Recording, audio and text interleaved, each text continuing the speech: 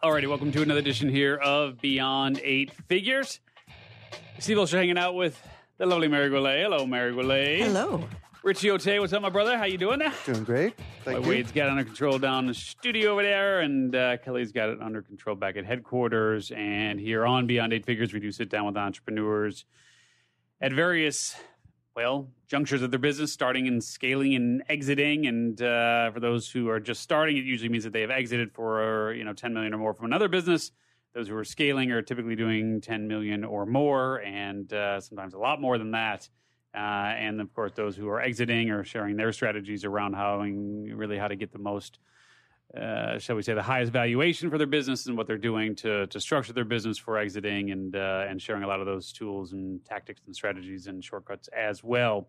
And so if you haven't listened to any of the past episodes yet, what are you waiting for? Go back and listen to the archive, because we sat down with amazing entrepreneurs, millionaires, billionaires, people who have built, huge global conglomerate. I mean, you name it, from all sorts of different industries, from furniture to real estate to, my God, I think we've certainly covered book publishing. Just covered the gamut here, life sciences, et cetera. And a lot of really interesting guests coming up as well, including there is a woman who'll be joining us soon. I think Kelly got that set up for us. She talk about just the poster child for raising amazing children. So get this, she has two daughters. One of her daughters is the founder of 23andMe, if you're familiar with 23andMe, yeah. Right? The other daughter is like the head honcho at YouTube. Talk about raising amazing kids, right? Just wow. Unbelievable.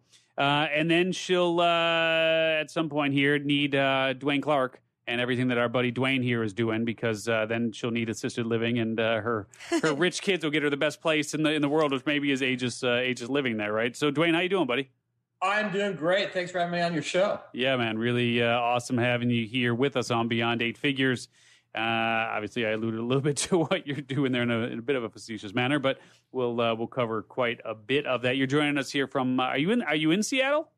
Yeah, I'm in Seattle on the east side of town. On the east side of town there. Nice, man. And just give folks an understanding of how you meet the criteria for Beyond Eight Figures, because you've done a lot of things over your career. We'll get into Right. much more of that, of course. And so actually we haven't even started, so we got to get into all of that. But how do you meet the criteria? Have you exited from a business for more than 10 million, or do you currently run businesses that gross more than 10 million annually? Former ladder, which is it? We have Aegis Living. We have about $2.5 to $3 billion in real estate assets.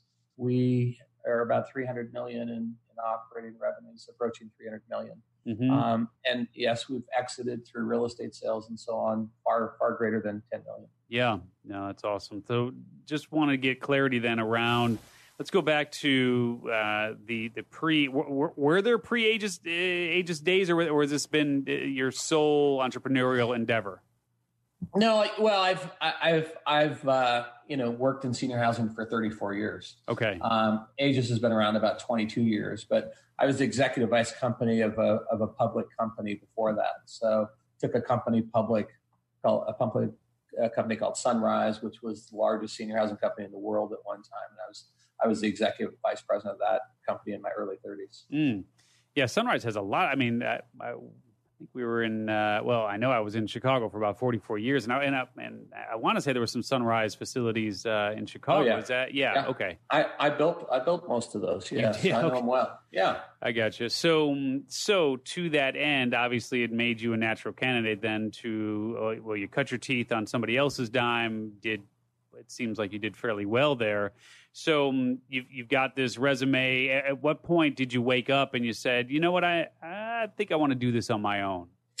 Well, I'd worked for Sunrise and a previous company to that. And, I kept just watching the CEO and saying, I think I can do this. I think I could do this. And then, you want to make a better widget, right? So you want to say, what's wrong with my current company? And even when I worked for these other companies, my staff, I would always have this exercise called how to make the better widget. And I'd say, okay, you've just inherited $200 million. Now you have to compete with the company you work for. How would you design a new company to beat the company you're working for. And that was always a really interesting exercise. It would give me lots of ideas about the kind of company I wanted to build. So, and that's what I did. What did you see? Because Sunrise has a pretty good reputation. I mean, there are some assisted living facilities that don't. I mean, right. you know the industry. I mean, I don't think we're talking about Sunrise here. So what did you see as the opportunity that they weren't pursuing? Well, I think whenever public money enters into a company, it changes the complexity and culture of a company. You start marching to the beat of a different drum. It's about quarterly earnings, and it's about what the analysts want you to do, and so on. And so I knew I didn't want to be involved in a public company, that I wanted to be a privately held company, a family-based business. So that was one. The second thing is I really wanted to emphasize having an incredible employee-first culture. And, a lot of people give that lip service, right? A lot of people say, yes, we're an employee-first company, want to do this. But I really wanted to go to the next level. I mean, I wanted to provide food for my employees at, almost nothing rates. You can get a full 5-course meal for $1. And you can take it home for your family. If you want to take home a meal for $5, you can do it for $5. So that was important to me. And it was important to me because I grew up in a really poor family, single mom. And a lot of that, we didn't have food to eat often enough. And so that was an important mission for me. So, and then we set upon these crazy things that we did in our company that were going to define us for our culture. For instance, we have our own internal lottery.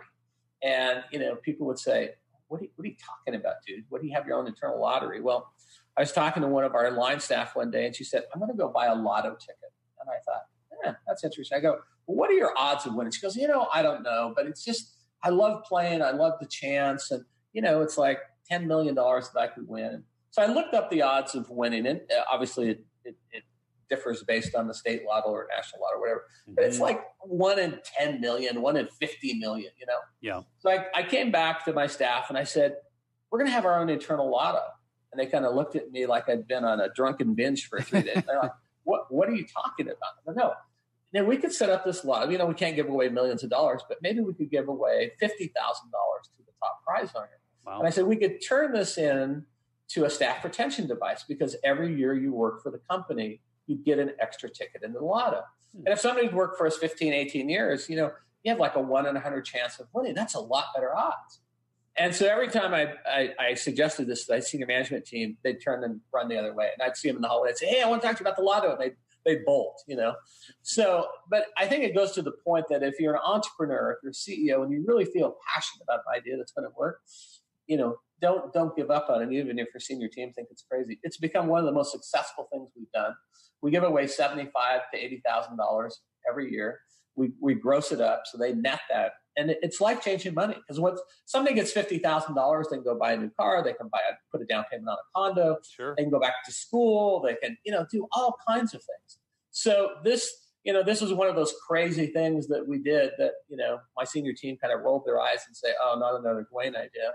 And it's become one of the most successful things we did. And, we were voted a year and a half ago as Glassdoor's top 50 companies to work for, out of over 700,000 companies nominated. About 9-10 months ago, we were voted top 20 out of 700,000 companies for work-life balance by Glassdoor. So, you've got to become obsessed with these crazy things for your culture. Mm-hmm. And it's the people that touch the clientele that make the difference. So, if you go to a restaurant tonight and everybody says, oh, it's a great restaurant and the food is good, but the service is lousy, your impression you leave is going to be lousy. And so you have to say, what's happening between the corporate office and that point of service that's been diminished, that you have to execute at that point of service to be successful. Mm-hmm. Yeah, points well taken. And I don't want to just really beat this horse here, but it's just an interesting concept. Are you saying that as far as this lotto goes, that the employees put in their money and then there's some sort of split? No, you as the company. There's no money. There's no money. Oh, there's not a money thing. Yeah, they don't put in any. They get a chance in the lotto, in the big barrel that you turn. They get a chance based on employment. So once you've used to a year of employment and you're in good standing, your name goes in the lotto. If you have 5 years in, you may have five chances in the lotto. Yeah. So they don't buy anything. I got you. By virtue of being an employee, they get chances and more years, more chances. And so the prizes though are cash prizes. 100% cash. 100%. 50,000, is top prize. We'll talk about the philanthropic side of what you do here in a little bit, but it would seem like there would probably be an opportunity. Those 50-50 raffles you see at the games and that sort of thing. I mean, we get with everything that you do on the philanthropic side, I would not be surprised if that was if that is where you were going with it. But obviously, it's a different direction. But we'll shift gears here. So let me ask you a question. You're sitting in Sunrise and you're going, okay, I can build a better widget here. You do what? Like this is where a lot of entrepreneurs get, or shall we say, wantrepreneurs, get stuck, right? It's like what's that first step? Now you had a decade, almost 2 decades into this industry, so you really understood it. Yeah. But nevertheless, there's still step one. Yeah. I wanna open my own facility. Take us back through those embryonic stages of that transition for you. Well, one of the things that used to happen is, I tend to be kind of an entrepreneur and idea machine. I think to the point I probably exhaust people. And so I would go into my CEO and I'd say, hey, I have this idea of how, this is my previous company, how we should do things. And he'd say, I don't think that's a great idea. So I'd go back 2 days later, come back, hey, here's another idea. I think we should do this way. Well, I like the way we do it. So I kept getting these kind of negative feedback on these crazy ideas that we had about, what we should be doing. Every time I got that negative feedback, I would take that little piece of paper, that proposal, and I'd put it in this black box. Well, guess what happened after about 80 of those rejections? Guess what that black box turned into? That black box turned into my business plan for my new company. And I said, these are all the things that were said no to that were differentiators, right? So when I started Aegis, one of the things that I did is one of the very first things I did is I said, I never want to say no to an employee idea. So we created the Black Box program. And in every home, there's a black box that employees put into. And some of our best programmatic ideas, our best efficiency ideas, our best staff reward programs come out of these black box programs. Yeah. And then we publish them and we reward people financially for them so they get a lot of credit. So that was one of the first things I did. Obviously, our business is capital intensive. So it's not like you could say, hey, tomorrow I want to, go build an assisted living company and, I got $168 in the bank. I think I can do this. If you were to build a property today in a metro area, it would probably cost you anywhere from $40 to $80 million to build it. And 25%, probably if you're new, 30% of that would be needed for equity. Mm-hmm. So again, to build one property, you're going to need, somewhere between 12 and $20 million. Yeah. So I had to find a partner that had access to capital, and I found a partner who was a developer builder. And we went out, and between friends and family, again, going back to my dad, I did not want venture money. I didn't want that influence on the culture. So we raised all friends and family. This is in 1997. We raised almost $23 million. Wow. And that, to me, I thought, oh, this was a great amount of money. Now I did it in 3 tranches, and I share a couple stories with you because it wasn't so easy as I said, oh, we're going to raise $23 million. The first tranche was $10 million. And I said, hey, this should take us to, 2 years. And in about 6 months, we ran out of money because we were building new buildings and we had burn, but we didn't have revenue, right? So in 6 months, we totally were toast. And so Dwayne, hold on. I want to give you just a quick timeout if you don't mind. So just so I'm clear here, having done some real estate development for a number of years, so that $10 million that you raised was that. So that is I just want to make sure was that for a set number of properties that these people were investing in? Was that an investment in the entire company? And what was the goal in terms of what you were going to build for that in terms of the number of units and locations and revenue and return? I just want to make sure I'm clear on that whole promise structure there. Yeah, good point of clarification. It was the parent company, and the parent company by proxy would own holdings in the real estate of each of the properties we developed, and it was into perpetuity until the company sold. Mm-hmm. So it was a pie in the sky kind of matrix in terms of return analysis. And for each individual property, sorry, again, I just want to make sure I'm clear here. So for each individual property, was there a waterfall structure tied to that and additional investors? Yeah, exactly. And so the parent, which these initial investors, I think there was 32, 34, something like that, owned the parent company. The parent company would get a promote of 50% of the entity, and then the real estate would get the other 50%. The IRR on those things range from 15 to 20%. Mm-hmm. And what were you able to carve out for yourself then personally? Whatever my percentage was of the parent company, but we own 50% of every property. Okay, I got you. Yeah. And so that it was pro rata, whatever you owned in the parent company. And again, there was 30 some partners. So for the first 10, was it the intention of opening a couple facilities, 3 facilities, 2 facilities, 1 facility? Like, was there any? We knew we had to have at least 10 to have scale. And 20 would be better. So we built. So going back to the story, we ran out of that $10 million in 6 months. My partner goes, well, I think I can get another $5 million. He went out because he was the money guy. He went out, tried to raise another $5 million. Got that $5 million. That lasted us about another 5 or 6 months. And he called me one day and he goes, we're out. And then we went back and we said, okay. We raised, I think it was another $7.5 million. And that ran out, and it was like 2 months before we could refi our building to get some cash out. And he calls me and said, we don't have money for payroll. And I'm like, oh. And he's like, can you max out your credit cards? Is there anything you can do? I said, man, I'm out of everything. And my son had just been accepted into UCLA. I said, the only thing I have is my kid's college fund. Mm-hmm. And he's like, well, we have to use it. I'm like, I'm not going to use my kid's college fund. And I promised my kid he can go to UCLA. Well, long story short, we ended up using my kid's college fund. He did not get to go to UCLA because it wasn't paid back in a timely manner. Mm-hmm. I said, well, University of Washington looks phenomenal. It's a great school. And that in-state tuition is awesome. So, it's things when you're an entrepreneur don't go in a linear fashion. It's more like a roller coaster. Mm-hmm. And so, and I think the other message there is, it's not only the CEO and the entrepreneur that takes the risk, it's their entire family. It's the entire, network that pays the price for your decisions. And so, fast forward, I bought my partner out almost a decade ago. The company is on a tear. We have $600 or $700 million in construction right now, development. And we've never looked back. We've never had a year with less than double-digit profit growth. Mm-hmm. Richie, were you gonna? Yeah. There's like 10 things I was going to say. So now I'm trying to think. Okay, based on where we're at in the conversation now, well, one of the things, pun intended on this, business is booming, right? You got baby boomers that are coming in right into this.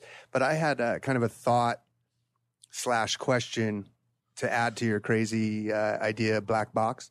Do you have any incentive for your employees, for their family members to become, maybe their parents or whatever, to actually come into the facility so they can even see their family even more? Because we have bring your child to work day. I mean, kids go in there often, even in situations where people have had difficult childcare. We let them bring their child to work and interact, and we have intergenerational programs with kids and staff.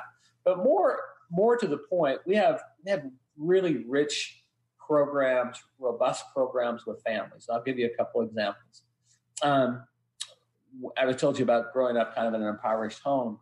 My mom was a line cook. There's four siblings. My closest one was 8 years older, so they all left, and I was kind of a juvenile delinquent. My mom decided to pull me out. I got a church scholarship to go to a private school, and so she had spent all her money moving and getting us into this little apartment in this town 100 miles away from our original home.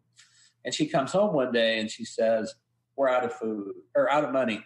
And, being a smart aleck kid, like, well, what's new? We're always out of money. We're always broke. And we had this little one bedroom apartment. She walks over to the refrigerator.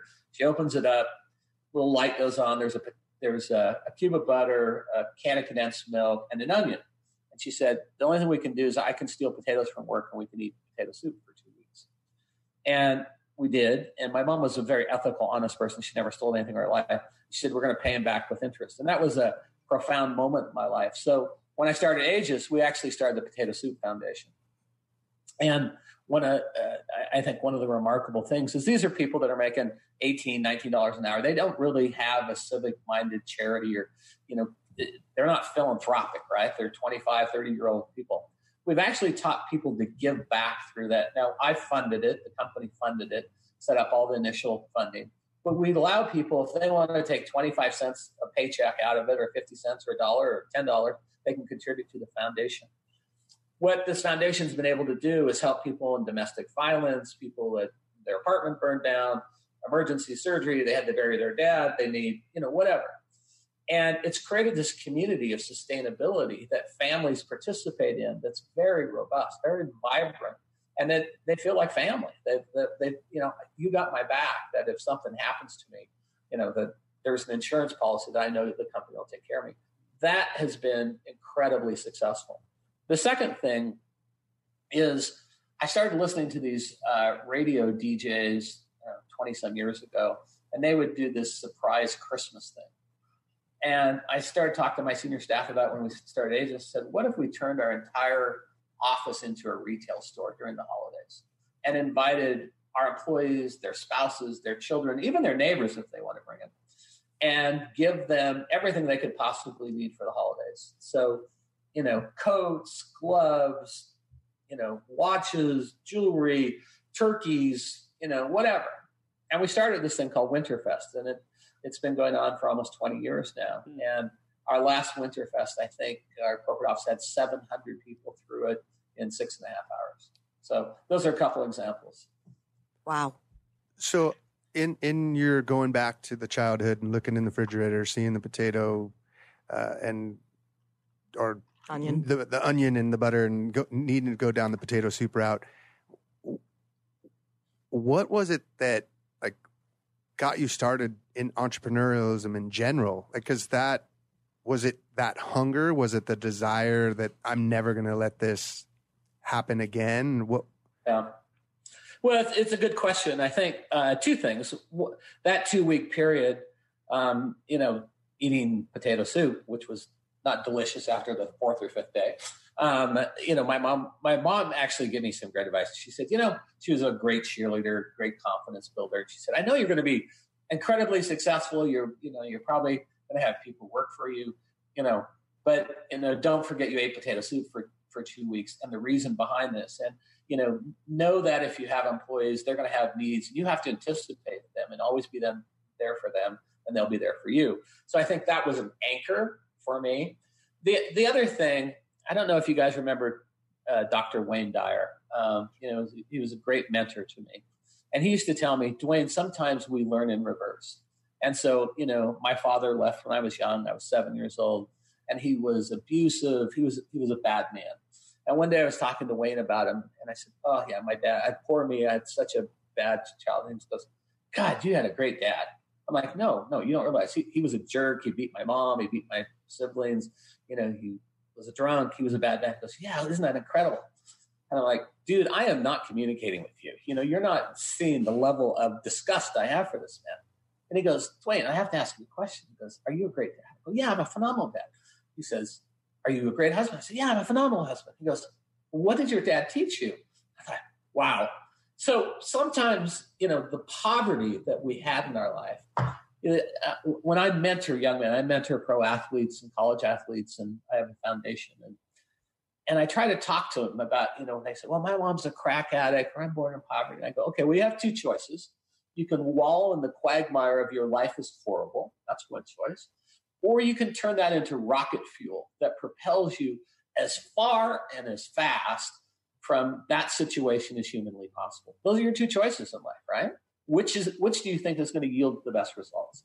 And for me, I took that poverty to use it as rocket fuel to get as far from being impoverished in my life as possible. And I think that's what's ignited my success. Yeah. Mary, did you have anything before I jump into the next line here? I just think it's very inspiring, and I bet you are beloved by your employees and the clientele that you have there. Where do you see the industry going with Richard mentioning there are the baby boomers? Right. what happens when maybe they can't afford the facility? Yeah. Well, senior housing is much like the hotel industry, right? So if you came to Seattle, Mary, and you said, hey, I need a room tonight, what are my options? I said, well, you can Airbnb it. You can stay in a Motel 6. You can go to the Four Seasons. You can go to Ramada.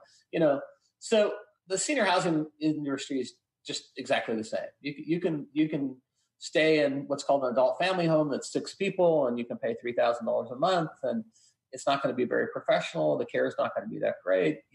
That's an option. Or you can go to the Four Seasons, and it's going to be expensive, and the expense is going to be driven by how much care you need, where the building's located, because land and location is a primary driver of cost, right? So you guys mentioned the baby boomers. The baby boomers are not going to affect our industry for about 7 or 8 years. And what's happening right now is there's less being developed than the aging population is growing. So we're behind the need. And that's why, from a development standpoint, I know, Steve, you're a developer. That's why cap rates are rich in this industry. The cap rates in senior housing during the Great Recession was the number one real estate sector in the country for 7 years in a row. And it's because there's such a boom that we can't catch it. Now, the key to this industry is the operator. And that's why I spend so much time on culture, because it's all about the management. First of all, we hire no one from our industry as a manager. That may shock you, but our senior team, our managers, come from hospitality. So I would say we grow a lot of our own people, but we hire people from Four Seasons and the W and Ritz-Carlton and the One and Only and all those places. Our senior management team, if you look at it, you would say these guys are not from senior housing. Our president, who just started, he's been onboarding since January. He was the president of Starbucks North America. He oversaw 183,000 employees and $19 billion in revenue. Our head of marketing was the number 2 person at Nordstrom's. Our chief people officer was the head of Amazon Marketplace. Head of sales was the head of Levi Doctor Sales. So not your typical senior housing people. And that's one of the other things when you say, what did you learn from working at other companies? We didn't have great talent. And so my job as CEO is to be the talent grower and the talent acquirer. Mm-hmm. All right. So let's a couple of things I want to do here. First and foremost, I just want to take a step back to that first deal again, sort of the embryonic stages here of Aegis. And when you put together that first deal, you had the track record. You had to develop, a developer builder as a partner here. So was it just strictly based on your track record that you were able to raise these funds, or of the initial tranche there? And again, you went through 3 raises there to get to the 23 in total on the first piece in terms of that first set of. Did you put in your own money in that? I did, yeah. You did. So of that, what did you have as far as skin in the game in that first piece of development? I don't remember how it was exactly divided up, but probably close to $1 million. Okay, so you had a pretty sizable amount of skin in the game, so obviously that brings comfort. Can you speak to that for a second in terms of aspiring entrepreneurs and those who are, and you talked about just sort of eschewing the whole venture capital side of the equation and not being tied to public money and this, that, and the other, but can you just speak to skin in the game as it relates to entrepreneurship and just building a meaningful business? Yeah, well, first of all, I would tell you, if you have a partner that comes in and says, I don't want you to put any money into the deal, be leery, be cautious. Because if he doesn't want you, he's got some kind of exit that you may not be involved in. So, you want to be pari passu, you want to be locked in on that person's hip in terms of how things happen. So put your own money into the game. Mm-hmm. I think you get a lot more street cred with your investors. People always say, well, I'm leveraging my talent. Well, that's great. But leveraging your talent and your money is a lot more substantial. Mm-hmm. And I think that's how you're able to raise capital like that. And not only raising capital, but being bankable. Mm-hmm. When you're going to the bank and saying, hey, I need a $40 million loan for this building, they go, what do you got at risk? They want to see you have skin in the game. And, one of my favorite stories that I tell all our investors is my sister, who was a social worker, who in 1997, I don't think had ever made more than $43,000, when I was raising capital. And I didn't ask her for money. She came to me, and I don't remember exactly what the figure was, but it was like $112,642.89. And she hands me this check.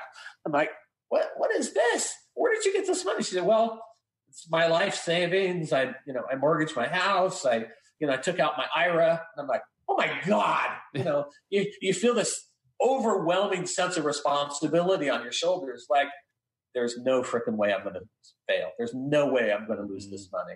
And, it's been a phenomenal asset for her. She's grown her money many times over. But, when your family gives you money, that you want to talk about motivation. That for me, that was motivation. Yeah. A couple of different lines of questions here. So dilution, can you speak to protecting yourself against dilution as the business continues to grow? Yeah. Is that an issue for you at all? Well, it was an issue in the beginning because we did dilute as we raised capital. Yeah. And I think in the beginning, don't quote me on these numbers, but I think I probably owned 18% of the company coming out of the blocks, and then we diluted, and then it was down to 15, and then we diluted again. I was down to like 12 and a half. And, it's just one of the things. Then I bought my partner out, and we actually did a reverse dilution. And, I ended up today, I own 3/4 of the company. You do? So, wow. Okay. And I should tell you that I gave with no money asked, I gave 20% of my senior team ownership in the company. In an employee stock option pool where there's a vesting period and they got to earn out? No, I was stupid. I didn't do that. I would not advise that to your listeners. Yeah. Now we do it that way now, but in the beginning I just said, hey, I love you guys. You're my family. You're in this with me. And this is after I bought my partner out, here's 20% of the company. Yeah. And here's what I will tell you about that.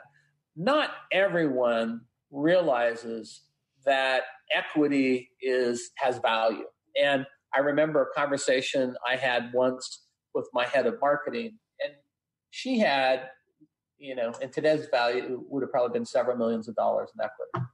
And I gave her a raise, and it was like a 3.5%, 4% raise. And she was debating whether she should get a 4.5% raise. The week before, I'd given her a distribution check for $347,000. Wow. Yeah. The 1% in her raise would have amounted to, another $2,000 a year or something like that. And so I looked, and she's like, man, I can't believe you're screwing me on this. And I'm like, do you see that check I just gave you last week? Wow. Now, that's a case in point where not everybody realizes that equity has value. And so, you need to pay attention to that. And there's probably only 4 or 5 people that really realize what equity means in the company. Yeah. Let's talk about valuation if we can for a second here, because, at some point, and obviously with the real estate being tied to it, it's a bit of a different animal than a SaaS company or, a different, I don't know, fulfillment by Amazon, whatever. Just like there's a million different types of company, furniture company, you name it. Right. I mean, you have the real estate, and then you have obviously the operating entity with the net operating income from that, et cetera. Right. How, from a valuation standpoint, how do you value a company then that has the operating entity and the real estate? Do you keep those entirely separate so that the real estate is owned in a separate entity and then ostensibly is like a master lease to the operating company? I'm just curious about structure and then valuation, because you said you had some exits, which means you let go of some of those assets. I would think over time when somebody stepped at the table and said, Jesus, we love asset A. I mean, this is main and main here. We want to buy this from you. So I know there's a whole bunch of questions in that, but can you speak to that in general? Yeah, well, it's a two for business, right? So, and maybe even a more than two for business. So you have the real estate assets, and we have, we're in really good locations. We're in Seattle, who's led the nation for 24 months in housing growth. We're in San Francisco. We're in LA, Orange County, Las Vegas. So we're in some really good markets, and we have 40 locations, and what we've been involved in about 60 properties. When my partner and I split, he got 8 or 10 properties. We've sold some and so on. But what we do is we combine them. The operating company drives the cap rate for the real estate value. So it's no different than, you're a shopping mall, and you've got Nordstrom's and Neiman Marcus as your anchor tenants, right? Well, your value of your real estate, and that's going to go up. or it's no different than a hotel that, if Marriott puts your flag on there because their balance sheet, you're going to have a better value on that real estate. We combine them. Now, there are properties that we've sold and done sale leasebacks on with REITs and other things. So, we've been able to do that. But, it's a family-owned company. And so our goal at this point is we don't need capital. We have about 200 and maybe over 300 now high net worth investors whose combined net worth for equity is over $25 billion. So we don't need money. I mean, we could self-finance some of these things. So, what we try to do is just keep creating the value, and we are judged as the best operator in the nation. And that's just not the CEO talking. Our trade associations say that, the cap rates that we get say that, the banks say that, and so on.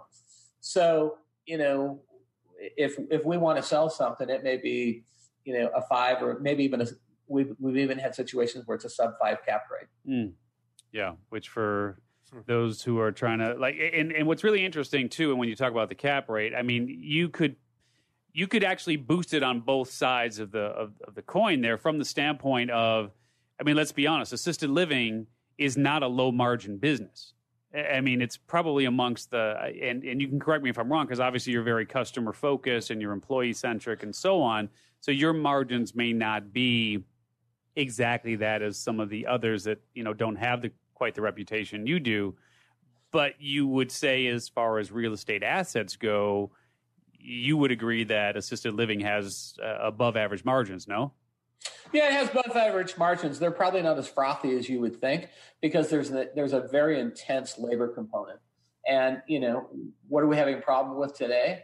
I mean, in the markets we're at, we're almost at zero unemployment. You have a published unemployment rate of 3.2%, but that's really, it's really zero, because that 3% they're not employable. Mm-hmm. So labor is just continuing to skyrocket. And so that's a huge component. And then the land cost and construction costs are just, I mean, we're seeing 15, 20% increases on an annual basis. So to build per foot now, are you 300, 400 a foot now to build from scratch? Where are your numbers at in 2019? Oh, I would say they're north of that. Really? Yeah. Wow.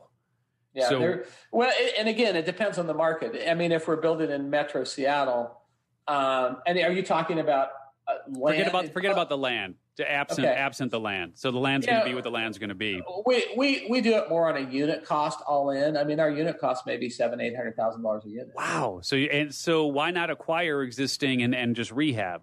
Why not acquire 300K doors and put 100K into it?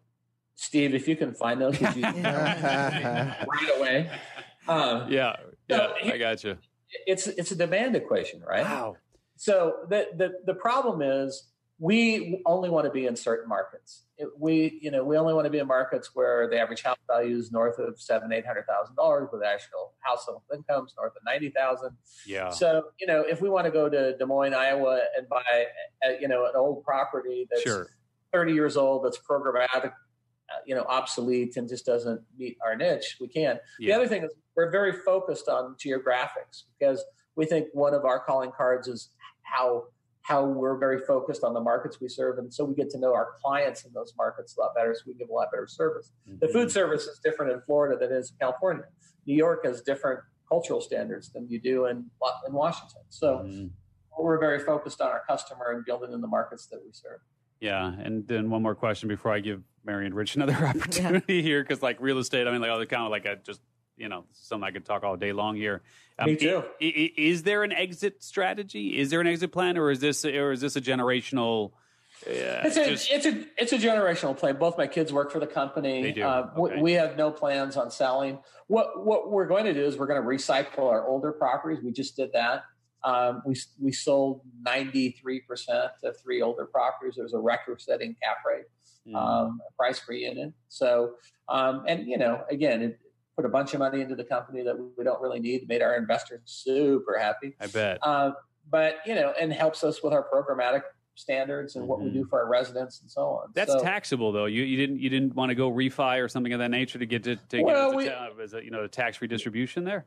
We do both. You do both. We do both. So we have buildings that are regularly set up on refi plans. I've just 30 minutes ago having a meeting right here with my CFO about what's next on the refi list. So you have things that are on the refi list, and as you build, equity into those, what I call it the trapped equity exercise, you go through and you try to pull that out on a tax-free basis. So. Yeah.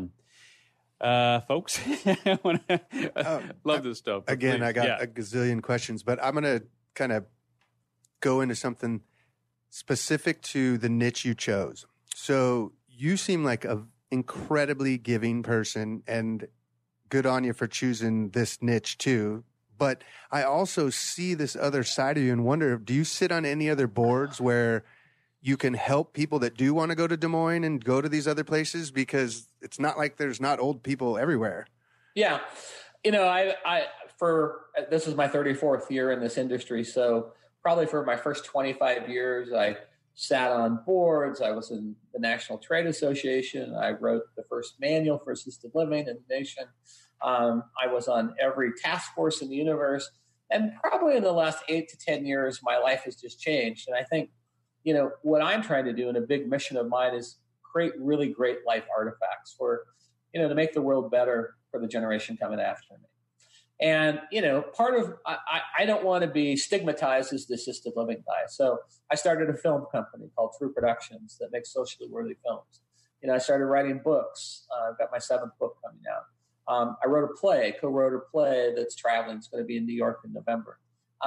And I started foundations. I have a foundation called D1 that, as I said, mentors young, underprivileged guys who are some of the top athletes in the nation. Mentor pro athletes, mentor 2 college football players right now. So really wanted to start doing things differently that created my artifacts for my legacy. And I feel like I'm kind of over leveraged in terms of the senior housing. I've made that contribution. And I just gave a TED talk at the national conference last October. So I still periodically do things. And if people call me for advice, I try to impart my wisdom because I've done almost 300 senior housing projects. So I know that business. Oh, thank you. Wow. And the only other thing that I wanted to clarify that I said earlier when I was mentioning bringing the parents in, I literally mean an interesting place. Since these are all wealthier people, they're usually getting rid of their old houses when they're moving into these places. And so I'm almost talking more about employees that want to be so vested in your company that they want to bring their parents literally to live there, and then they get to see their parents more. That's why I said the clarification of it kind of was a little crazy idea to go in your little black box. Yeah. No, we have that. We probably, one of the managers I was just talking to yesterday, she became a manager because her parents lived there. And so she is my president, who just retired last week. Her mom lived with us for 5 years. My mom died in an Aegis. So it happens all the time that, our families do that and live there. And I just want to comment on one thing, because I think this is a misconception. You said mostly wealthy people live there. The only requirement, really, and it's not a requirement of ours, is the reason that we build in markets that are $700,000 to $800,000 in the house value is that's how these people pay for it. Most of our people are teachers and mailmen and retired Boeing workers and nurses and so on. So they may not have made a lot of money in their salary, but they bought a house in the neighborhood that's now free and clear. It's $700,000-$800,000, and they take their Social Security, their little pension, their IRA, whatever, knit that together, and then they may spend down, another $20,000-$30,000 from their home equity. And people are only living with us 2.5 years. They're not living with us 10 years. They're living in the last 2 to 3 years of their life. So that it's not like, everyone's got a millionaire person living in our building. They're average Joes, but they owned a house in a decent neighborhood. Mm-hmm. And the average price point for something in Seattle or something in LA, just to give folks an understanding, obviously it's a monthly cost. What's the average on a room nowadays? Yeah, and the monthly cost is going to range from, for the apartment itself, but it includes all your food, all your utilities, all your house cleaning activities, transportation, all the things. Probably range from, $3,700 up and up, $5,000, $6,000, mm-hmm. and then care is on top of that. Mm-hmm. So, if you have severe Alzheimer's and, care could be double that. Sure. Is there, and given your philanthropic, just obviously you've got a deep give back side, as Richie was saying, and obviously your work reflects with Potato Soup and Queen Bee and D1 and everything else that you're doing there. Is there any sort of subsidized scholarship or any sort of subsidizing that you do for like, I don't know, 1% of your residents as again in some sort of philanthropic to make it accessible for those who can't get in at those levels? Do you have any sort of program like that? We don't have a formal program. I will tell you, we subsidize a lot of people. Yeah. The problem with having the publishing it and saying we're going to subsidize 1%, then you got a lot of people that angry as to why they're not in the 1%. So it's more of an informal program than a formal program. But I can think of half a dozen people off the top of my head that are being subsidized today. Yeah. Yeah, and it's interesting. So my wife is a funeral director. She's a funeral director and embalmer, and we've actually been looking here in San Diego, getting her own place. And it would seem like at some point, partnerships with companies like yours would be a natural, right? I mean, do you in the internet marketing world? Obviously there's folks who are familiar with affiliate marketing, and so you refer somebody here, you end up getting a commission or a percentage of that sale there, right? Do you have any sort of relationships like that where, because there would seem to be in your vertical, there would seem to be, and maybe this is a black box idea here, but just from a revenue stream perspective, it would just seem like there would be like hospice care and those sort of people. I mean, if you make a referral over to someone else, is that part of your revenue model, or is that not even in the scheme? No. Yeah. We like to keep our revenue model pure. And, we may say, hey, go to ABC Funeral Home because they're 6 blocks away or they give great service or whatever. Yeah. We never want to be conflicted by our residents where they say, you got $10 by doing that. Yeah. So we all our referrals are clean. We don't get paid or anything. All right, let's go in one last direction here, and then we'll let you jump. And really appreciate your time today because I know how busy you are here, man. But let's humanize you a bit. I mean, obviously you had the tough go as a kid, and the Potato Soup story, and obviously the Potato Soup Foundation born out of that, and so on. But at this point of your life, this point of your career, I mean, you really seem to have it all, right? I mean, to live in the Seattle area and what I mean, just. If people were to chalk up what the American dream looks like, I'm sure there are a lot of people who would say, Dwayne is living that American dream. He's got the life that I want. What do you still struggle with, though? What still keeps you up at night? Well, first of all, the amount of employees that we care for, it's approaching 3,000. The amount of residents that we care for, you don't want to disappoint them. You want to make sure that you're doing a good job for the employees you have, the residents that trust you. And so, I think about that a great deal. How do we keep our service commitment to both those contingencies? Mm-hmm. I think that's incredibly important. I told you I was a writer. I have this book coming out called 30 Summers More. Yeah. And it's a little bit of as a personal journey. I started writing the book because I've taken care of almost 60,000 elderly, and I wanted to see why they lived so long. And so I was looking for all these commonalities and so on and so forth. And about 6 months into it, I had this own kind of emergency crisis in my own health where I ended up in the hospital, had a GI bleed and so on. Thought they were going to have to do surgery. And my wife brought me my manuscript. And I thought, this book isn't about these 60,000 people. It's about me and being a crazy CEO and all the things I tax on myself. So I think, if you're an entrepreneur, if you're a CEO, one of the things you have to do is you have to do self-preservation. And you're only as good as your ability to get out of bed every day and motivate people and have energy. And so, I have an abundance of ideas, an abundance of things I want to accomplish, not enough time. And, it's different than it was 30 years ago when I didn't have 2 nickels to rub together. So, but the thing you have to realize is the older you get, and I found this hit me in maybe my late 40s or 50, is you have to really manage your own health better. And I after that hospital visit, I lost almost 50 pounds. I totally changed my routine. That's one of the reasons this book came out. I started studying aging and longevity around the world. We've been to 82, 83 countries now. And, looked at all these little things, what I call micro habits that you can do to improve your wellness and longevity. And at the end of the day, we all think, oh, we want, whether it's 6 figures, 8 figures, 10 figures, whatever, your balance sheet's your balance sheet. You're not taking it with you. Mm-hmm. But your health is everything.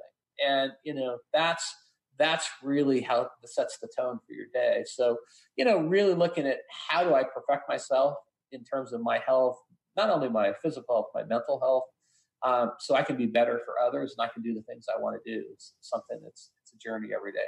Yeah. And so A Big Life and 30 Summers and all the different stuff you've done with the movies. And I mean, a lot of different things going on here. When does 30 Summers come out? Comes out in September. 30 Summers More comes out in September. It's going to be available on Amazon. Mm-hmm. And I think, and again, all the profits from these books go to charity. So I don't make a penny on them. I just want to improve people's lives. And I think this will help.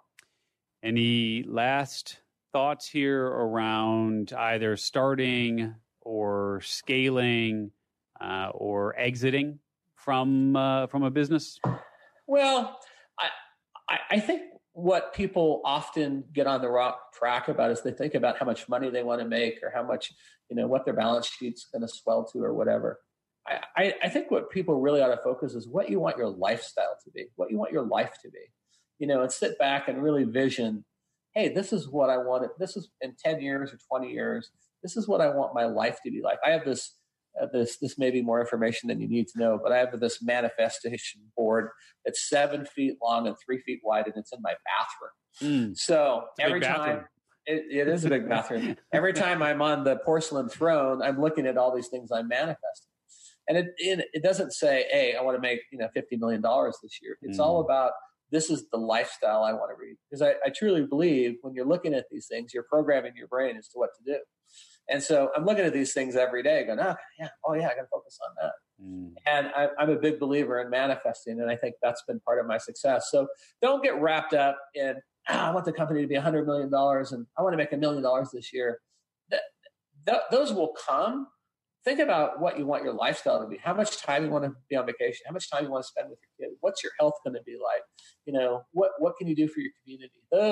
Those are the rich. Those are the artifacts, as I call them, that'll make you have a rich life beyond wealth. Yeah, there you go.